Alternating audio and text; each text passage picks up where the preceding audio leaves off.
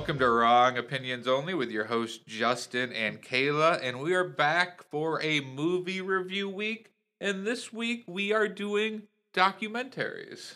Yes, we both love a good documentary, and we've done a couple in the past. And I'm excited for this one because I think we gave each other two different ones, some serious, some lighthearted. So Completely different yes, and I docs. like that because we're coming at it in different angles. But is there a documentary that hasn't been made or could be done better on a subject you're interested in? I'm always interested in what documentaries you wish were out there.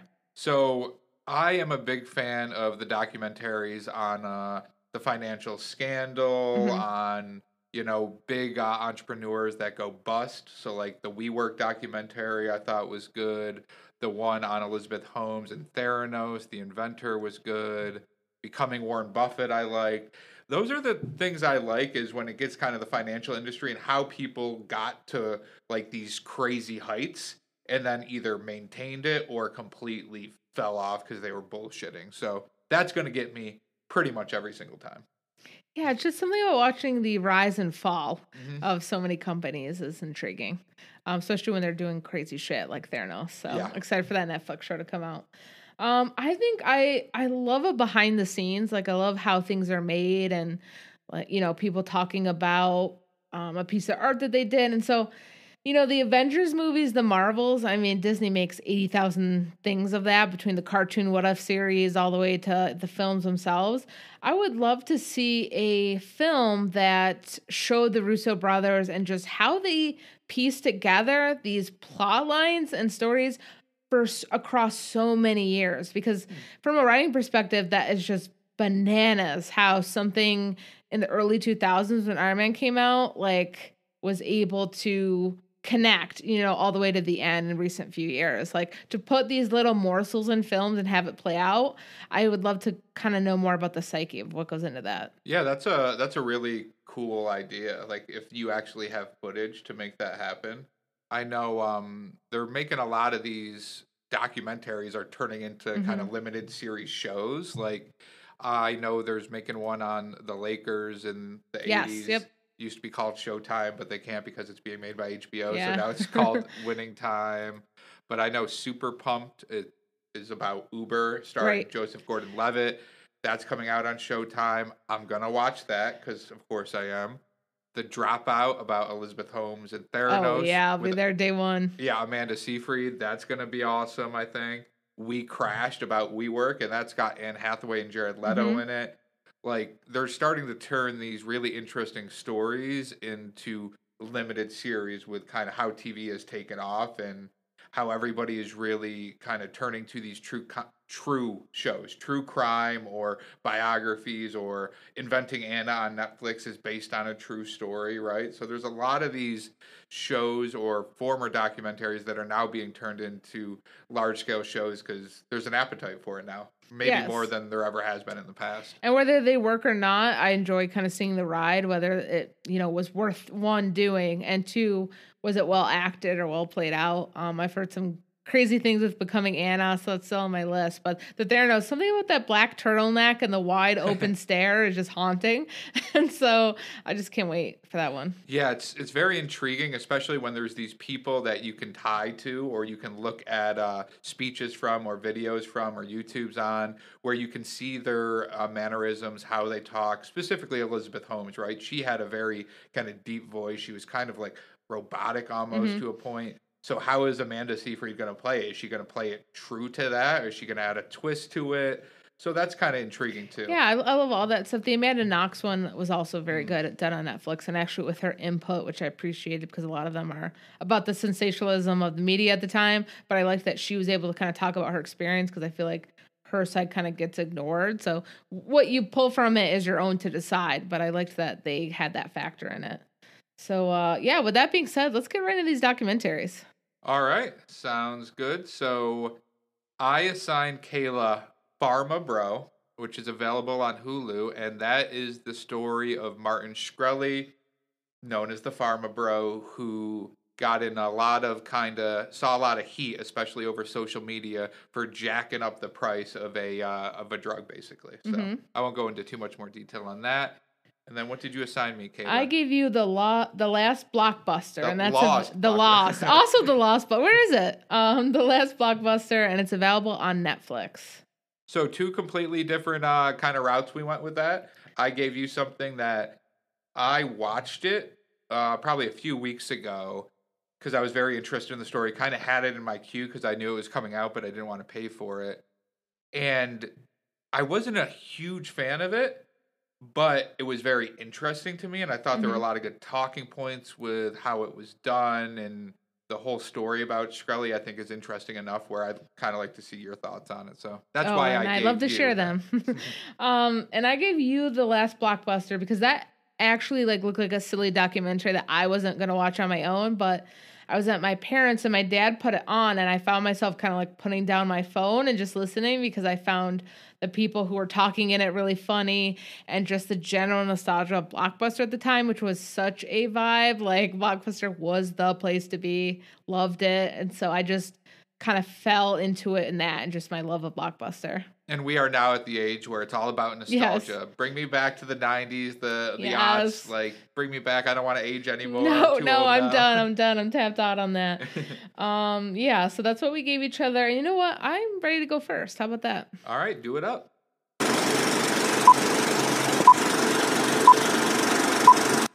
All right. So, like we said, the documentary I got was Pharma Bro.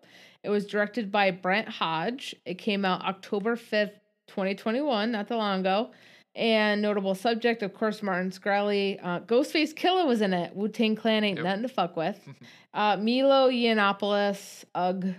I couldn't find any information on the box office gross budget, but I couldn't imagine it was too much. He seemed kind of like he's experienced like he's done different films, but I didn't get the sense it was like a huge major budget documentary. No, yeah, it seemed pretty kind of bootstrappy. Yep, no reportable score, no awards, but some interesting facts is that the director moved into Shkreli's apartment to kind of gain some intel / run into him, So weird. which is just a bizarre thing, and I'm wondering like journalistically or is there some sort of line there, but that was kind of wild to me. I guess it kind of worked in his favor. And then in 2014, Hodge, the director, released a critically acclaimed documentary called A Brony Tale. Oh no. And I want to know if you've heard of this. I have not. It delves into the world of the teenage and adult fans of the television show My Little Pony, Friendship is Magic. And they're called bronies, is what the fans are called. And it's through the eyes of musician and voice actress Ashley Ball on her trip to the 2012 BronyCon. Did you know that was a thing? No, nobody knew that was a thing. Not a single person knew that was a thing besides him. I'm not gonna lie. Once I discovered that was like another documentary, I am intrigued by this documentary. The bronies out there, if you're listening, I'm intrigued by your world. I did not know there was this teenage and adult fan base who loves My Little Pony, specifically Friendship is Magic. So shout out to the bronies out there. So the plot itself. It's a documentary profiling Martin Shkreli, the financial entrepreneur and pharmaceutical tycoon from Brooklyn, New York, known for raising the price of an AIDS drug, Daraprim, 5,500% overnight. He bought the sole copy of a Wu-Tang Clan album for $2 million, and he was convicted of securities fraud. And that's kind of at its base. First few thoughts. I had a communications professor in college that used a textbook that was like really outdated. And he said it was because he didn't want his students to pay like ridiculous money for textbooks. And he said we would kind of spend the semester learning what was wrong with it. And I thought that was like a really interesting way to kind of do that. And I appreciate it from a financial standpoint. It's a broke college student. I mentioned that just to highlight that sometimes you need to watch a bad documentary to know why a good one is good. So yes, I didn't think this was an especially very well done documentary, and that's not to say the subject material wasn't interesting. To me, it kind of felt like an on the ground kind of bro-ish like viewpoint of trying to tell a complicated story of what I feel is a mostly uncomplicated guy, like as far as the psyche of why he does what he does. And that's not to say I don't like more kind of gritty, low to the ground budget documentaries. Like I love Vice documentaries. I think they do some crazy stuff there. I just didn't feel like it added much to the what kind of was already said about Martin, I guess. I will say, Yeah. I think the creator of this doc was in over his head. Hmm. I think it is just a wealth of stuff you could have done with this. It's a very interesting story. And I was honestly disappointed in how it turned out because I was excited for it. I was like, there's a lot of information here to work from. I knew he did kind of these live videos that Live streams, yeah. yeah, which I'm sure you'll mention later. But I just thought I came away with it like wishing he had done more and wishing it was done by honestly a better, more experienced maybe documentarian. Yeah, I just felt like I didn't learn anything more than I already knew on the situation.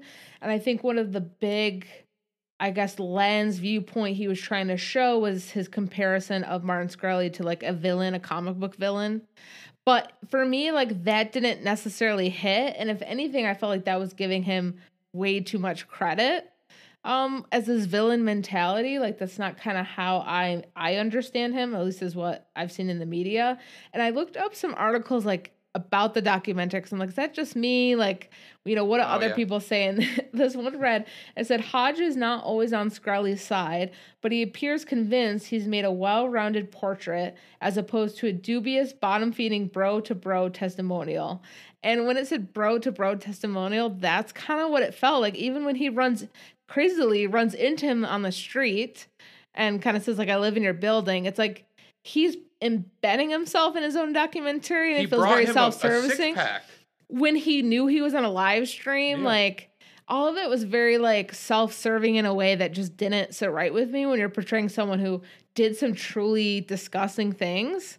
So I was just like, you know, I didn't quite like that lens, and that was kind of the film.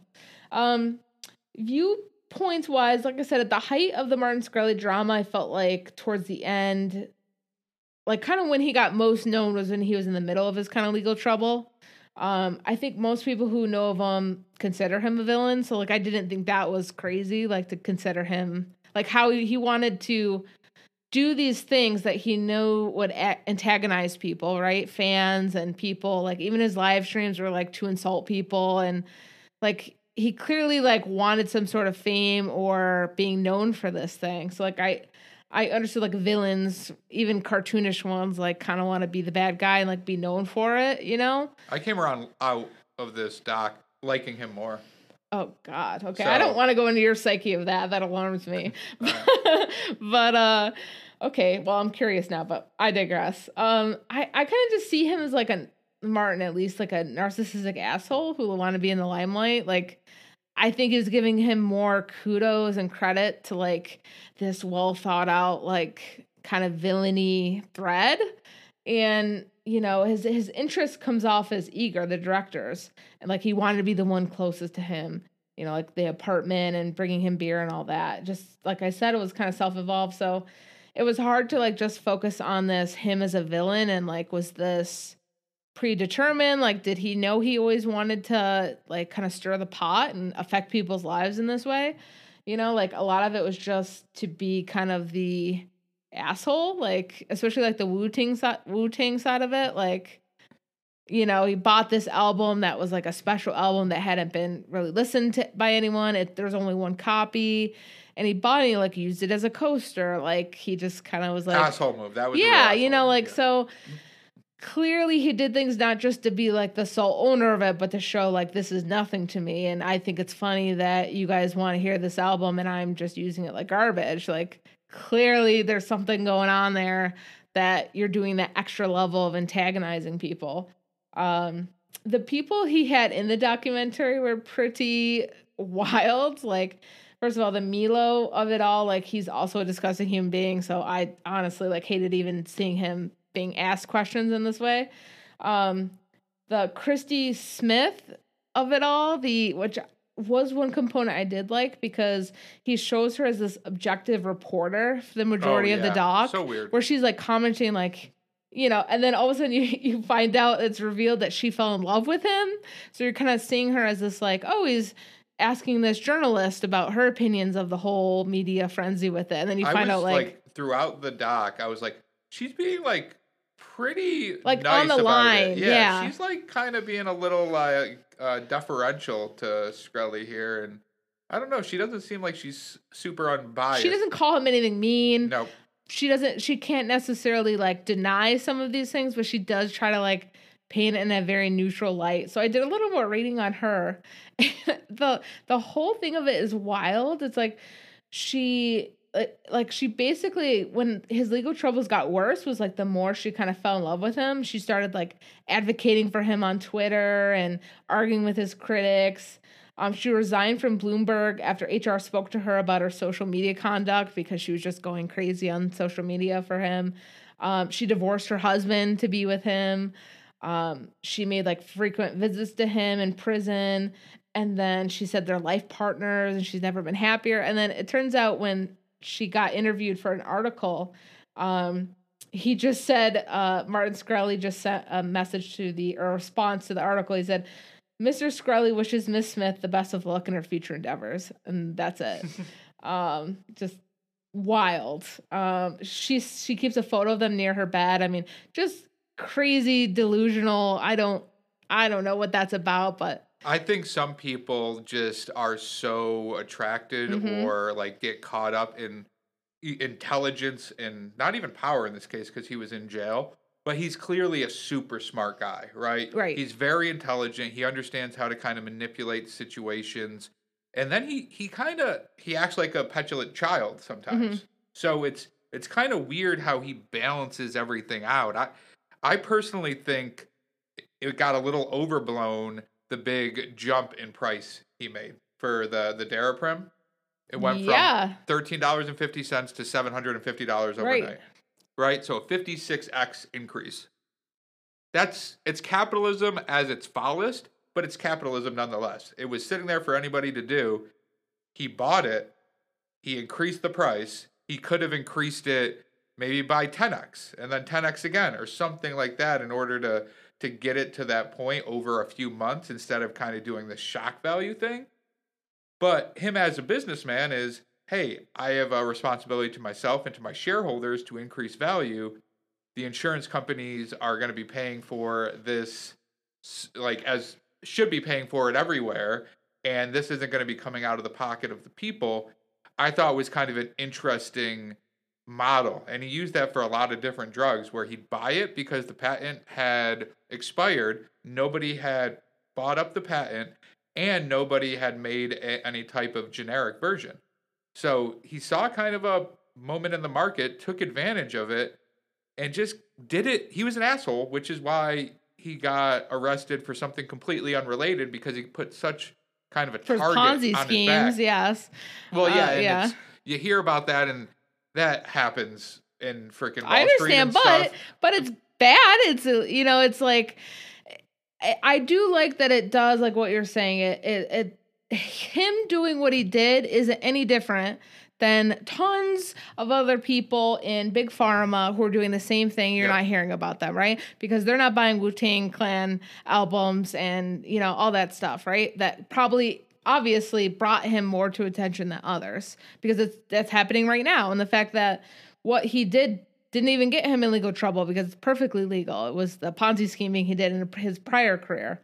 And that's one of the things I say I would have been more interested in. It's just the complex health industry complex in its whole and how insurance companies scam you and how I remember watching that documentary Sicko by Michael Moore and you can say what you want about Michael Moore and his skewing of his own films, but it really just was horrifying on how insurance companies basically make money on killing people. Mm-hmm. And getting into the weeds on that is just it's crazy. And so if you did want to take a stance of he's trying to get back at the insurance companies by screwing them over while still not affecting the end user was the supposed goal. Yes, but it did affect the end user. And so I think that's where it my responsibility to my shareholders, my responsibility to this is okay, but what is the business that you're in and who's getting affected? Is the insurance companies really getting hurt by what he's doing?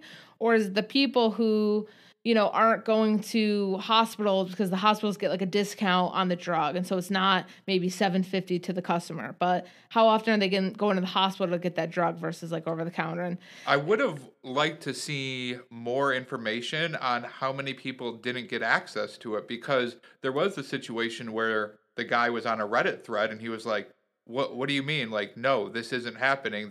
My insurance won't cover this. This is bullshit. And then Martin directly replied to him and goes, all right, give me your information, and then kind of settled the thing. So to me, it seemed like it was supposed to go through the insurance companies. They weren't supposed to be able to kind of drop this from their coverage.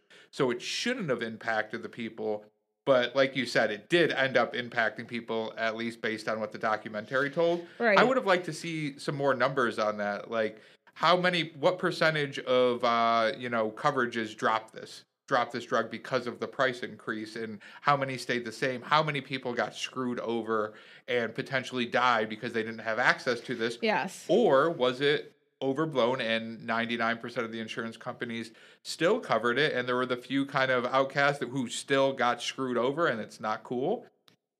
But like, what is that breakdown? He had so much that he didn't get into. And it's almost like where I would have rather, like I would have been more interested in that, because, the documentary does touch on like, well, why didn't, victims of this come out? And they talked about still the stigma on HIV positive people and people with AIDS, like aren't going to come out, because to this day, it's still kind of like, people don't want to associate with you, and there's judgment and all types of stuff still. So I understand why this particular drug, you're not hearing this outcry of people who maybe don't even know that they're taking it. So yeah, I'm more interested in that because that is a huge problem. And like I said, the fact that it wasn't, you couldn't prosecute him on anything like that because that's kind of the business. But I think that the capitalism side of things, where it's like, this is the status quo, this is what you do. You took a good opportunity of a drug and, this or that. It's like, okay, well, that gets to a larger discussion of, what is, capitalism in general, your feelings on it, and then just what is a social kind of response, and what do you, it speaks to morals perhaps, and it's not just black and white of like, this is good and this is making money is bad. It goes more into like, how do you want to be making your money? What is okay to be made money from? And so is drugs in this industry, which is drugs to help people, who goes wrong? Is there any fault in it? Like, where does it start? And I think I would have loved a documentary just on that, because I don't understand it myself. Yeah. And so I just know that it's occurring. I know insurances drop medicines all the time. I know that healthcare obviously is a huge, huge thing right now, continues to be, especially in the US, in comparison to other countries. And so I think that was a side of it that I was interested in, even though perhaps it wasn't going to be so much focused on Martin Shkreli because he was a cog of it, but it could have been him as a branch into that conversation of like, he's doing this, but guess what? Like, thousands, millions of other people are doing the same thing and in worse ways and with different drugs. And I would have that would at least educated me on something more than I think his side of things, which was kind of limited and kind of what I already knew. And that's all. Because it was interesting. The villainy stuff that he did is not really just him. It's so many other people. Yeah. So he got drawn to him, and he kind of became the scapegoat for an entire industry. And then people that are making millions and billions off of doing the exact same thing, just a little more tactfully.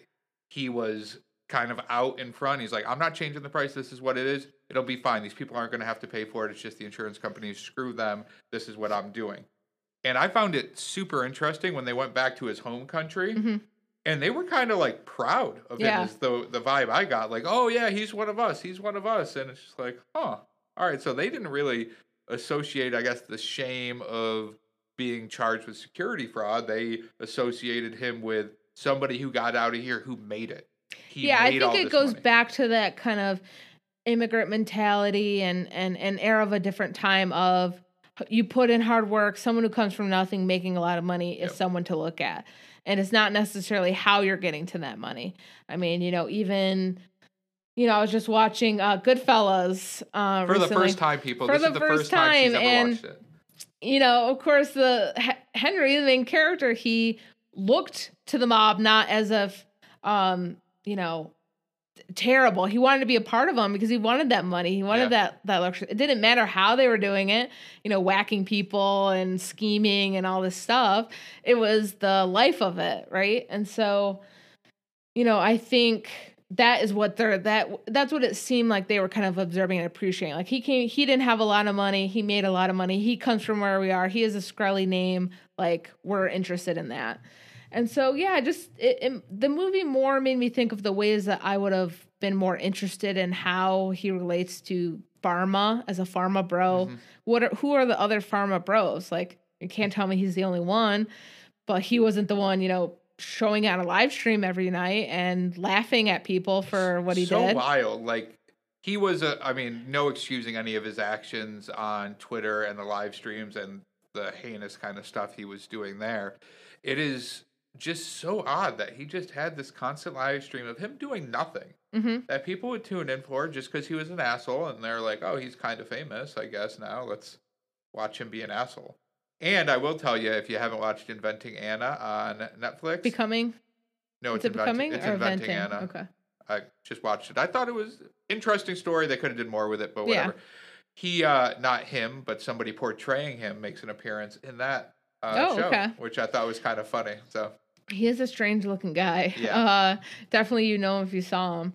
So yeah, I think, I wish there was more almost. And, you know, it takes you watching a film like that to see kind of like, what would have made this better? What do I appreciate in maybe more well done documentaries? And so it wasn't like I left going like, I already knew that stuff. I was like, oh, this is where I wish this happened in this. Because it gives you that better critical thinking anyways when you're watching documentary. So kind of my last thoughts are just, it had a good base. I just felt like more could have been done, and I just didn't like how involved he was in Martin's life to get a story or to become part of it. And I just felt like he didn't have the means or ability to tell the story that he was, I think, trying to tell. And so it comes to a point like, is it worth it at all if you're not really able to add much to the space? I don't think he got any benefit of living the floor below Martin. Like, he was just like, well, I had to be close to him. He ran into him on the street once. He brought him a 6-pack.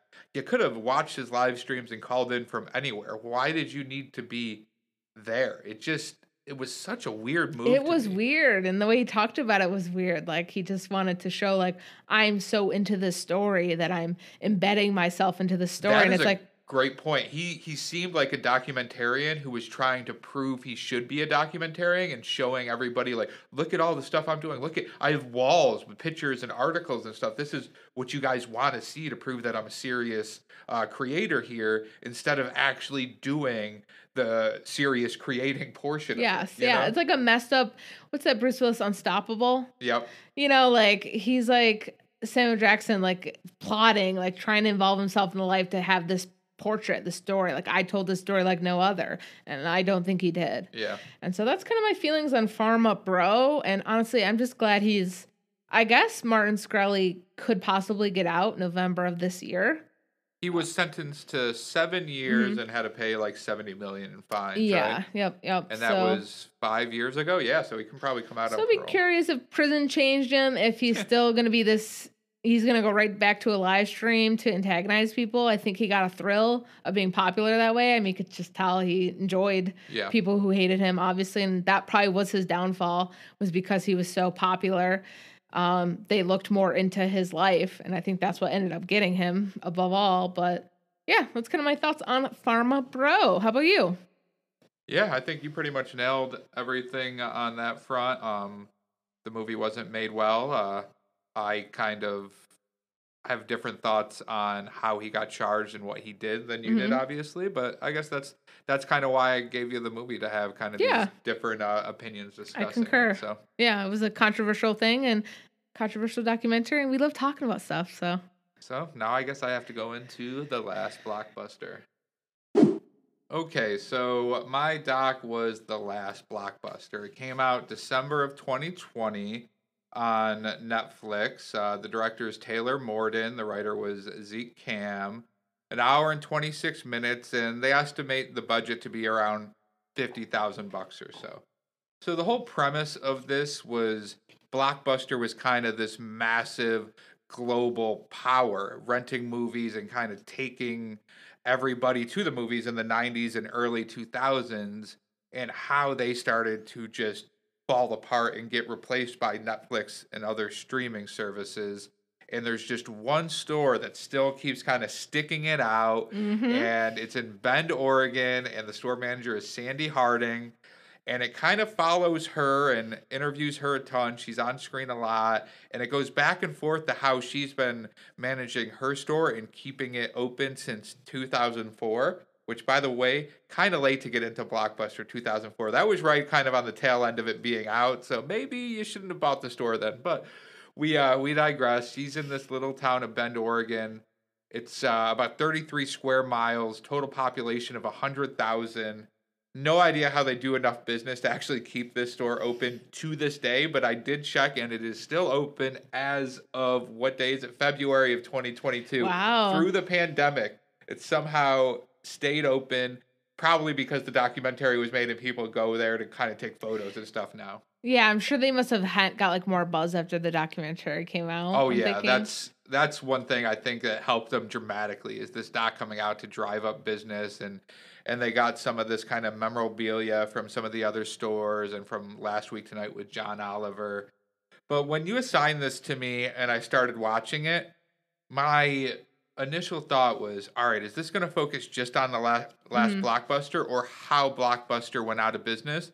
Because when I was getting my MBA, I read quite a few case studies on Blockbuster Really? going out That's of like business. it's a thing a lot of people reference? Yeah, and Netflix. Well, Yeah. Netflix Oh, coming to power yeah. goes hand in hand with it. So a lot of the information I kind of already knew.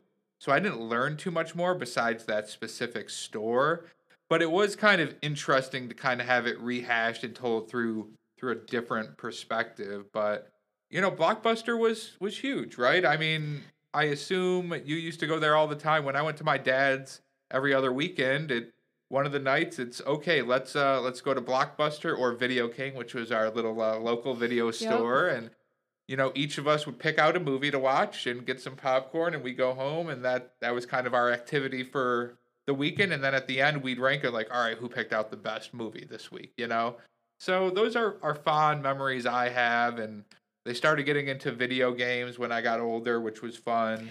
Yes, I had a Nintendo 64, and when I got to kind of evolve from just being able to either pick a movie for myself, or unfortunately, when my little sister came around, I had to pick a movie that we both could watch, and we're 7 years apart. So sometimes that Yeah, led to that's her tough. either getting horrified by a movie or me watching a movie that I felt like I was too old for.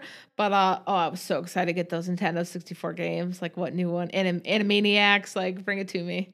Oh yeah, I'm with you on that front. And the video games always cost a little more than the Hmm. movies too. But I kind of want to break my discussion of this down into two sub segments. Kind of Okay. the general talk of Blockbuster going out and these streamers, primarily Netflix, taking over the space, Hmm. and then kind of the specific location, which I have a little bit on as well. Now, one of the things from the case studies I read previously, and they did note it in the doc a little bit, is that Blockbuster was making all their money on late fees. Hmm. That was legitimately their primary revenue source was late fees. And the whole lore goes that back in 19 I think 97 or so, Reed Hastings, the creator or founder of Netflix, was pissed that he got a $40 Blockbuster late fee. So he started brainstorming and came up with Netflix. That's the story. I don't know how true that is, Right. but that's how it's like, hey, let's have a subscription model. And Netflix, at the beginning of Netflix, was, I'm going to mail you a DVD. When you mail it back, I can mail you a new one. They couldn't really do it with Hmm. VHSs because they talked about it in the doc. They're very bulky. They were Yes. very expensive to distribute. But when they started going to DVDs and Blu-rays, it became a lot easier to ship, which went into Netflix's, corner Right. pretty well. Because then it's like, okay, you ship this back. It's super cheap for us to ship it to you, for you to ship it back. We'll send you a new one, no late fees. And they started kind of building their base, and people got lazier. I mean, people get lazier, right? When Yes. things they can get it at home, they're less likely to go out.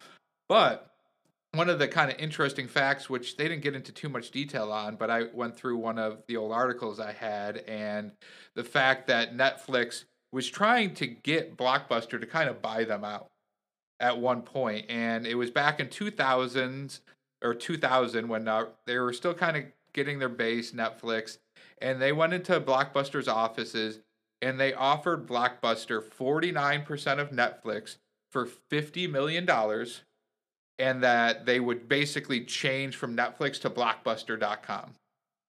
And Blockbuster was like, you guys are fucking Yeah. idiots. There's no way I'm going to pay for that. You guys are stupid. And then 4 years later, Blockbuster tried to mimic it in 2004, not nearly as successfully, obviously. But by that point, Netflix had pretty much already taken over the space. And Netflix was doing a lot of these creative things where they're using algorithms Hmm. to tell you what you should watch. Oh, hey, you ordered this, you might be interested in this. You may be interested in this, which is the Blockbuster model of, hey, this person who works here picks these 5 movies. If you like what they picked in the past, pick this, is just kind of so outdated when you have the data to tell people what kind of interest align with things they've already watched. And it allows them to point the customer at things they have in stock or things they have available on their service. It's not going to say, oh, hey, you should watch this movie, but we don't have it. It's going to be, oh, hey, watch this. We don't have the one you want, but this one's very similar and you may like it. And Blockbuster, I mean, I'm sure you faced it. Like, a lot of times you'd go in and, oh, I really want to see this new movie. Oh, it came out this week, so the 10 copies the store had are gone. I used to love, particularly the one in Shop City area. Like that was the one we would go to. And I loved if you walked into the store, to the far right was going to be the new releases. Yep. And the whole top to bottom bookshelf, like shelf, was the movie. And they would have a fake like cover, and then they would have the movies or DVDs behind it. And so all you would do is like run to the cover of the movie and try to see if there was a copy underneath. Yep. And I wish I could go back and see what were some of the movies I was just dying to find. Yeah, they probably don't age well. Yes, and we were definitely a family of late fees, not gonna lie. I'm sure because my dad he still keeps his cassettes that he's determined that he's gonna listen to sometime. Oh, yeah, wow. I'm sure we have some movies in our DVD collection that have a Blockbuster logo on the side, not gonna lie. But I remember when Netflix had the mail DVDs, and I thought these are great. I definitely did that when it was started and they were doing the mail. I was definitely on top of that. So much easier. And then Blockbuster, once they started getting their online game going, and they were doing okay at first, but then they got rid of late fees. Mm-hmm. And that kind of hit the business hard because, like I said before, that was their primary revenue source. Right. Like, you're going to get these people to pay an extra monthly fee to come here, but what if they go to the store and you don't get it back? And it started kind of making less sense. I got the feeling they were very much, they thought they were too big to fail. They thought they were the bee's knees, right? And they just didn't take Netflix seriously until it was too late. Like I said, $50 million for 49% of Netflix was offered by Netflix to Blockbuster. No counteroffer that I could find anywhere in my research. And right now, Netflix's market cap is $173.5 billion. So what's that equate out to? $87 billion. Good job, Blockbuster. And hence we have the last Blockbuster, which props to, is her name Sharon, you said? Oh, you mean the store owner? The store owner. Harding, Sandy, who has to go to other stores and buy DVDs to fill up the Blockbuster, right? Yeah, that's what I was, when I go into this actual specific location, she wakes up early, especially the days when new releases come out. She goes to Target, she goes to Walmart, and she manually buys all these movies to go back to her Blockbuster to load up on the shelves. There's obviously only a limited number of movies you can buy that way. You're not getting any type of bulk discount by going through the distributor. So she is doing this really old school, which is, once they showed that, I was like, how the hell is she still staying afloat? Because you're probably paying 50% more than if you were going through the distributor for that. So I don't understand how she got it. But they had a lot of cool people they had throughout the doc that were commenting kind of on the nostalgia of going to Blockbuster. Kevin Smith is on there, Adam Brody, Jamie Kennedy, Brian Posehn, Ron Funches was gold. He was freaking I know you hilarious. love him. Yep. He was great. Sam Levine. I will tell you right now, though, they spent way too much time with Doug Benson. The damn, Yeah. you've seen his face around. He's a comedian. I think he does Bob's Burgers, the voices, or he's a creator of that. Some of that. He's been in a lot of MTV VH1 shows. Yeah. Yeah, he's just too much time on him. Like, give me more Ron Funches. Give me more Kevin Smith. Give me. This guy was just trying too hard to be a part of the doc, is what I got the vibe from, honestly. And I don't know why. It's not like you're making a ton of money being off a doc. You're not making anything really. So, one thing that kind of jumped out to me while watching this was when they got down to the final 4 stores. It was 3 Alaska stores and then Bend, Oregon.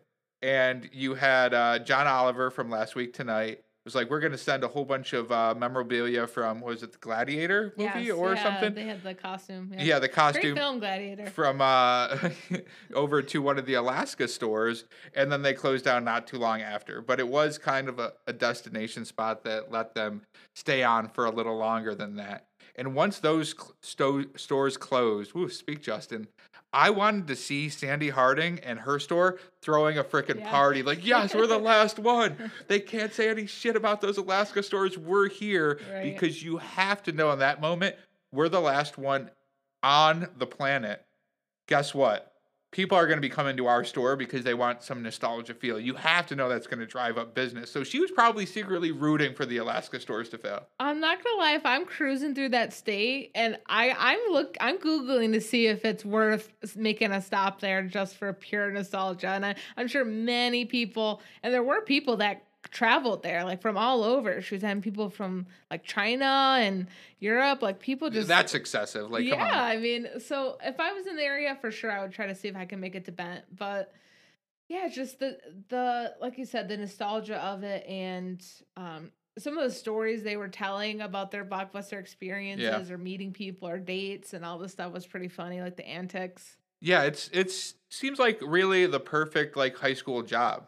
Right? Or the summer job where you can just have fun. You're watching movies, you're interacting with people. And one of the guys, maybe it was John Casey, the former Blockbuster CFO, mentioned people aren't going to Blockbuster to rent movies. The reason this is staying open is clearly because there's a familial feel to it. Like, they know Sandy, they know her family, and they have this relationship where they can trust each other. And maybe they're not going to rent a movie. Maybe they want to catch up. Maybe they'll just buy some snacks there to kind of help out the business. But nobody's really going to rent a movie for, I don't know how much it is now. It used to be like $3 or $4 to rent a movie, when you can get a streaming service for like $6 a month. Right.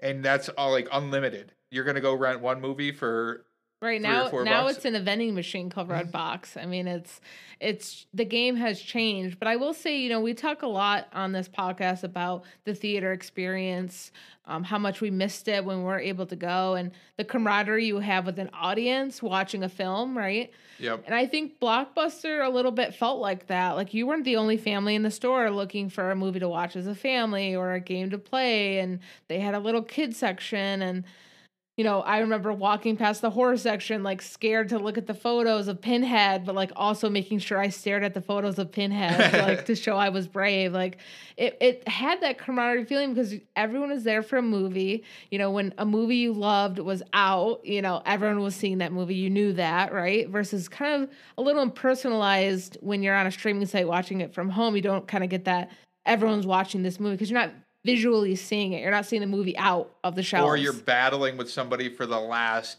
copy of something. Like, you see one left and both of you are on opposite ends of the aisle and you're like, oh shit. And you like kind of run over and you grab it, even if you're not sure you want it. Let me just look. Let me read the description on this. Let me just slide it behind one of these other movies. Maybe I'll come back to it later. Like, where's my car? Like, why can I not get a copy of this? That is something my dad and I rented. Really? And my dad, very surprisingly, loves the movie. It's such a stupid movie, but I think he just likes the references to it. It's like, dude, what? No, what?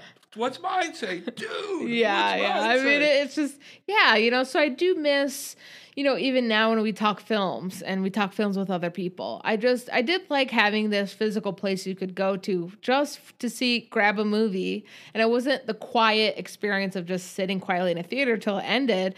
you overheard people talking about movies and like, did you end up liking that? And you met people and I do miss that as a space another space to go to talk about films and see films. But now the best space to go to is to listen to our podcast every week when it comes out Monday mornings. That's right. So now also available on Good Pods, just saying. Oh, look at us now. We're making it. Look at me, Mom.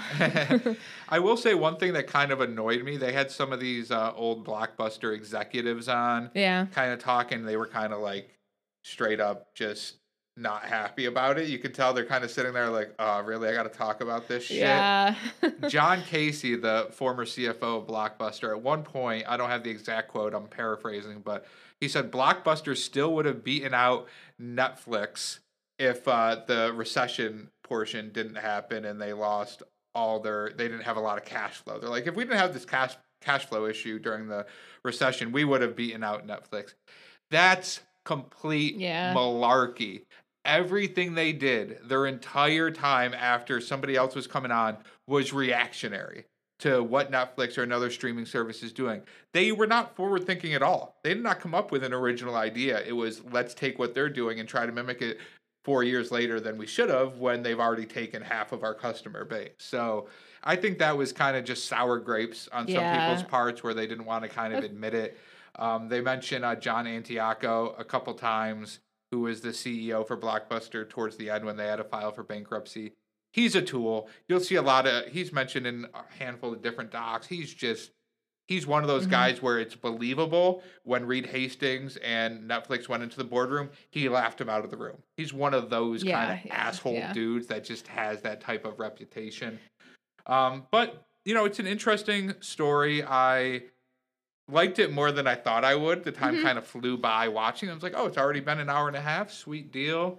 If I'm ever over in Oregon, maybe I'll see if I can stop by, but I'm not going to go out of my way to go to a freaking Blockbuster. Yeah. Like, you just see if you can make up the time, where you're going through. But it's 45 minutes over here. Yeah, I guess I could swing by. Yeah, that's kind of what I envisioned for you. Like, I thought it was I feel like we've been watching so many serious ones that I think it's nice just to watch a bunch of comedians talk about, Blockbuster nostalgia, Yeah, how about when who was the actor who was saying when he worked at Blockbuster, they'd sometimes get down into the box of the return crate where people would like slide the VHSs through the little return flap, and he'd like grab it quick with his hand from somebody to freak him out. I don't remember. Was it Kevin Smith? I don't know. I don't think it was someone. Smith. It was one of the guys though. I was just like, oh, that is hilarious. Could you imagine people on the other side being freaked out? That would have been gold, like social media pranks if they had social media back then. Be kind, rewind, That was always the worst part. We got to make sure we rewind this thing. Damn it. We don't want to I don't miss that of VHSs is when and then you had the trailers all at the beginning too that you had to fast forward. Oh, true. Yeah.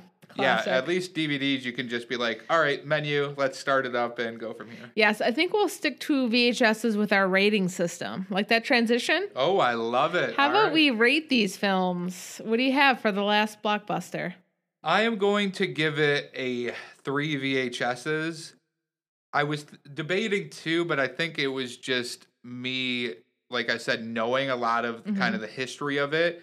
So I didn't kind of have that surprise shock factor about all these things that happened between Blockbuster and Netflix. But overall, I think it was well done. They had some good voices in there to give kind of credence to the nostalgia. And, I enjoyed it. I wasn't upset that I watched it. Okay. I think for Pharma Bro, I'm going to give it a 2 out of 6 VHS tapes. It didn't get a 1. I thought this might be the one that gets a 1. This could have been, but I don't know. I feel like something has to just be tragically terrible about a film for me to give it a 1, like A Lost Daughter. Oh my gosh. So Oscar-nominated film. I'm going to give it a 2 because even with the parts I didn't like, it just made me critically think about areas I would have rather went into, so it wasn't a total loss. And there were some interesting, parts to it. So I'm going to give it 2 out of 6 VHS tapes. Yep. And I figured that was better than a Warren Buffett or a Carl Icahn documentary just about their lives. So. I appreciated that. No problem. So yeah. And on that note, let's get to our Swirly of the Week. All right, and now the anticipated time. Before we get to our Swirly of the Week, we need to draw what movie we will be doing next month for our movie review. Kayla, it's up to you. Pick a good one this month. Let's go. Pick a good one. And I got White Savior Films. Ooh, White Savior Films. All right, let's hit that problematic film. Let's go. All right, let's do it up.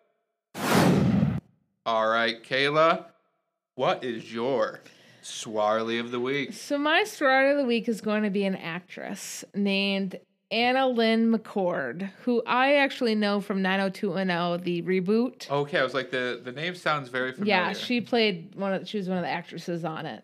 But she was trending on Twitter this week because she read a poem about Putin. Quite the time to do so. Uh-oh. And it was a 2-minute and 20-second video where she delivered a rhyming verse about how she wishes she could have been the Russian leader's mother because he would have been so loved that he wouldn't resort to violence. This video is right up there with the Imagine video that went out from all the celebrities at the height of the pandemic. That was just like, we're all with you, and they're singing Imagine. It just was pretty tone deaf, and that's exactly what this is. Why do celebrities keep doing this? I don't know. If she didn't make this video, I would just kind of remember her fondly as the crazy actress in 90210 reboot. And now I just unfortunately had to listen to this poem that was just all about how if she was the mother of Putin, she would have loved him and he wouldn't do what he's doing. And just I'll have to listen to it. I haven't. Oh yet. man, talk about cringe videos and completely missing the boat there with everything going on. So I don't know why we're still doing this. And by we, I mean celebrities still taking these huge times in history and thinking through song or poem that they can make it better. Or a Pepsi.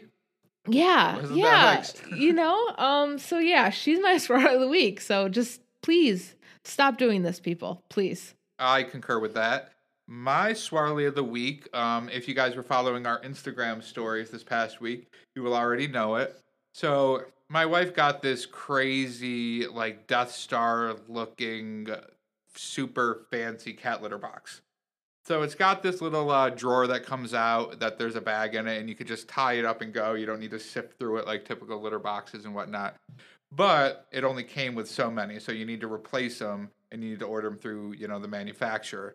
And I kept kind of badgering him, hey, did you order more bags? Because you don't want to run out. You don't want it to break. This was expensive. You don't want to do it. Doing my typical thing, badgering my wife over and over again, as Kayla is pretty familiar. Yes. And she kept, oh, no, I'll get to it. So out of the kindness of my heart, I went to the site, and I was like, I'm just going to order some of these so she doesn't have to worry about it. They were not very cheap. I ordered 100. I was like, 100 is going to be good. We're going to be good for years. We'll never have to do this again because we'll forget to do it. We're fine. I'll order 100. It was like $60. So 2 days go by, and we get something in the mail dropped off. I'm like, oh, this is weird. This is from the same place. I didn't expect them to arrive so soon. And then I noticed her name was on. I was like, oh, maybe it's something else. Hey, what'd you order? She goes, oh, I ordered those bags for the cat litter box. I was like, are you kidding me? Really? Like, how many did you order? She goes, oh, I did like the biggest one. You could get 100 bags. So you're good for the rest of the cats' lives is what you're saying? Yeah. I was like, I also ordered 100 bags, and they arrived like the next day. So we have 200 bags for this litter box, which you probably change out once a week. Like the bags fill up once a week. It's all electronically like distributed to your phone to tell you when to change it out. So if it's once a week and we have 200, we have 4 years of bags for this litter box, which I'm sure we're going to lose and just have wasted $120 between the two of us on these damn bags. That's just what you deserve. I find that funny. I find it funny because... Deserve? Yes, because you just assume that she didn't do it, and I guess perhaps there's some my wife. Evidence perhaps Yes. that maybe that would be the case, but I just really am amused by the fact that you kind of did it on your own, like, all right, I'll just do it, and then that was the time that she did do it. Yeah, so the one time she did it. love, you know what? Don't predict things with Chit, and I love that about her. No matter what you predict, it's the opposite. That's just so funny to me. Now, okay, so she didn't see your boxes and kind of realize that. So it's only when you saw the package in the mail and opened it that you told her that you had bought it too? Okay. Yeah, because she didn't know I ordered it. It was going to be a surprise. And then she goes, well, I didn't tell you because I wanted it to be a surprise that I actually ordered Oh, that's great. I just love that. So we were on the same wavelength, but completely opposite, Yes. if that makes sense. Yeah. That's why you guys work. That's hilarious. I guess so. Yeah. Okay, how about our friendship question of the week? Sure. So we're doing what's one thing you used to love to do as a kid that you no longer do, and why? So a big part of my childhood, I used to collect baseball cards. A ton of baseball cards. It's a thing my dad and I used to do. I'd run up to the baseball card shop. I'd get better deals when my dad was with me because they tried to screw the young kid when I was there by myself. But I used to love buying baseball cards. I have thousands upon thousands in various different cases, lock boxes. Like up behind me in my office, I have a whole bunch of Derek Jeter cards, including one from the 1992 draft, one from him in high school. And after I'd buy these cards, I'd organize them in different ways because I'd be bored, by team or by last name or whatever. Again, thousands, different, so many binders of these things. And my dad used to collect them when he was younger, so that's kind of a bonding thing. We'd go over his cards. Oh, which of these are really good? And then I would keep a composition notebook, and I'd rate the value of the cards I had, like the cards I thought would be valuable, and I'd jot it down. And I'd buy this magazine that gave you the values every month. And every couple months, I would do that with all of my big cards. So just pages and pages of values that, what did I ever do with that? Silence is the right answer. Yeah. Nothing. But now there's a big kind of boom in the sports trading card industry where they are going for crazy amounts and it's very volatile. So it's up and down. And I was like, you know what? Maybe I could get back into that. Maybe I should try it out. And I start looking at stuff online and it's like, oh, a pack of cards is $150 because everybody is trying to do that now. The pandemic kind of made it surge. And, you know, maybe I'll eventually have time to look through my cards and maybe send some out to a professional rating place, but they charge you like $25 a card. So if your cards ends up not being worth that much, then it's like I just wasted $25 for a $10 card. So you have to make sure you do the due diligence first. But when you get older, you lose time. And that's one of those things where that just went by the wayside because I'm devoting my time to this podcast, for instance, and so many other pointless things. Yes. We love our hobbies. I used to journal a lot as a kid, not necessarily like diary style, but just kind of like on my day or thoughts on one thing. And I mean, I used to have tons of different ones. And the funniest thing is that they'd have these like stupid locks on them, as if my mom wasn't opening that, totally reading my stuff. I know you were, Mom. And hell, if I have any attention span to write down something that I'm doing. I used to get those like 365 journals in college because I'm like, okay, you just write. It's like a little prompt. You write something and then it's nice to go back and look. And I'm telling you, I probably would last like 2 months. And then all of a sudden you'd have missing days. And then I was even ambitious to do a 5-year one. And Kayla, I'm telling you, there's a couple pages filled out throughout it. And I know it would be so cool to look at something I was thinking 5 years and then what I felt differently later. Journal? But yeah, no, can't do it. I just forget or I'm bored or I have nothing to say. And so, yeah, I don't think I'd get back into it. But I appreciate that young Kayla liked writing about her day. I just don't have time. I'm living it. How about that? Whoa. Boom, Kayla. Think about the fuck on that. So on that note, I think that's it for today. Any other thoughts, comments, feelings? No, ma'am. Okay, then guess what? We'll see you next week.